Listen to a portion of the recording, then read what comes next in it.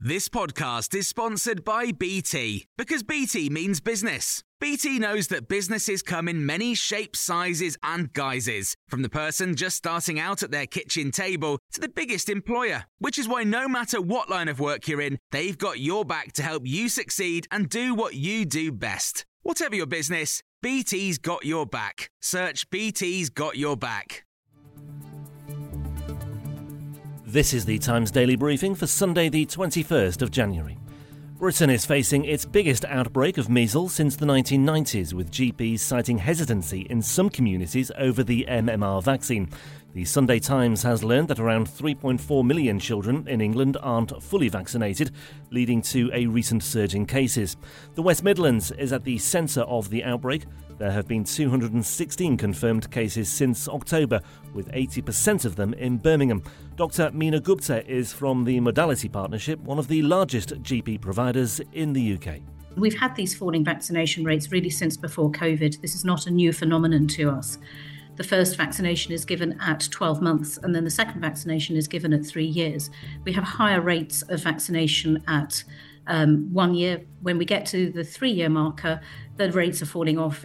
In the last few days, we've had about 10 children present to us with measles.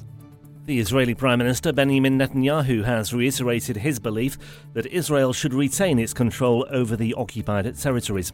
His latest comments appear to defy pressure from the United States to commit to a future Palestinian state.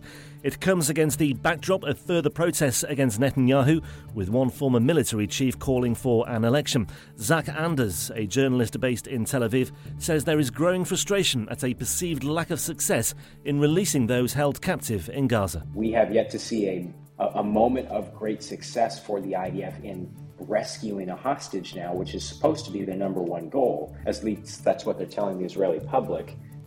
They continue, like last night, to tease that they're hot on the trail. They said they also found children's drawings, but again, no hostages found. A number of American military personnel have been injured in a missile attack in western Iraq. The US Central Command said an Iranian-backed militia targeted the Al-Assad airbase with ballistic missiles and rockets. Detectives investigating the deaths of 4 members of the same family at a house in Norfolk have confirmed they are not looking for anyone else in connection with the tragedy.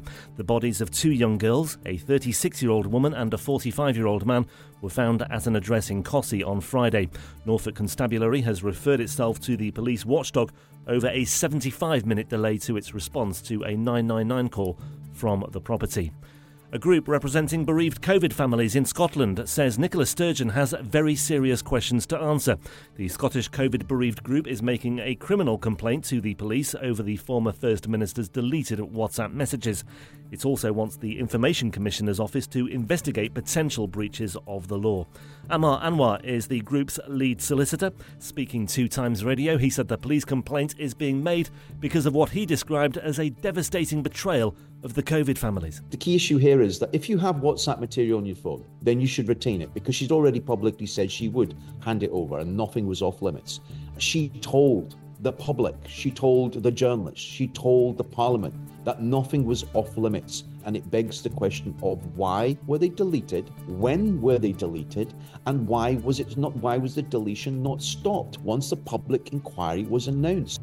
And Novak Djokovic has equalled Roger Federer's record by reaching a 58th Grand Slam quarter-final at the Australian Open.